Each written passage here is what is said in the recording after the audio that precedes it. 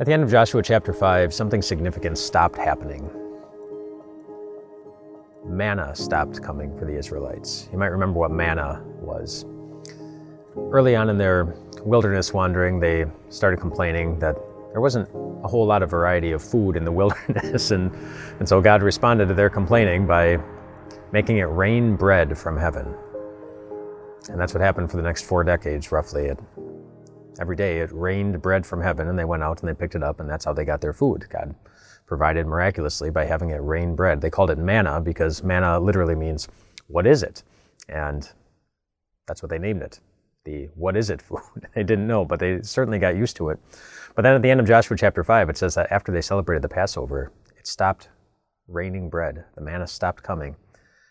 And I bet that would have been a bit more challenging, maybe, than it seems, just reading it off the page. This was an entire generation that was never in one place for long enough that they were able to establish vineyards or gardens or go through the planting and harvesting cycles. They were used to getting their food in one way, and suddenly they had to do that in an entirely different way, and I bet you that was kind of hard, and we kind of know that. These last 2 years, for many of us, life has changed dramatically. How we get our stuff, what's available to us, how much things cost, and it hasn't always been easy. And yet, whether God was making it rain bread from heaven, or He was providing seeds in the ground that they could grow and harvest, the one constant through all of it was that God provided. God provided for them. They had to learn some new skills along the way. They had to practice patience and maybe encourage one another along the way a bit, but God provided. And He taught them that they could rely on Him to provide, even if they didn't always know exactly how He was going to do that very important thing. And that's a good lesson for us too. The Bible says in multiple places that God remains the same.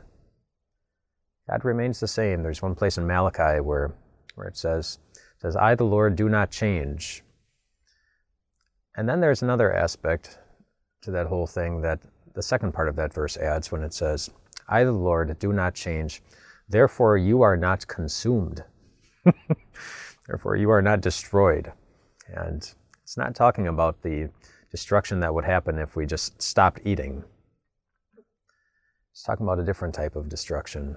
The destruction that God thought about bringing on the Israelites every time they started complaining again.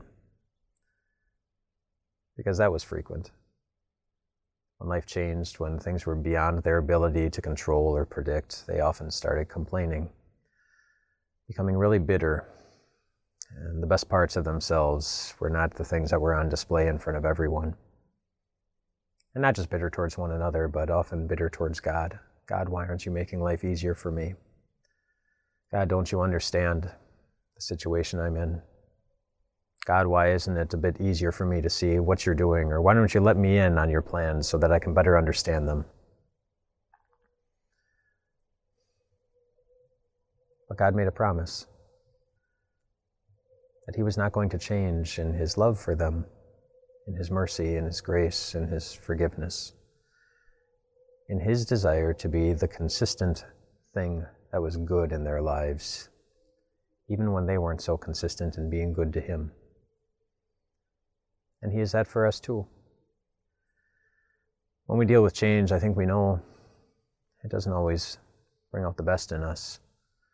We don't always take our next step with hearts that are full of thanksgiving and praise to God, but with questions, sometimes with bitterness, sometimes with complaining, sometimes with a mood that, to anyone who's paying attention, it seems as though we believe we don't have a good God who promises to provide and who's faithful in being able to keep that promise.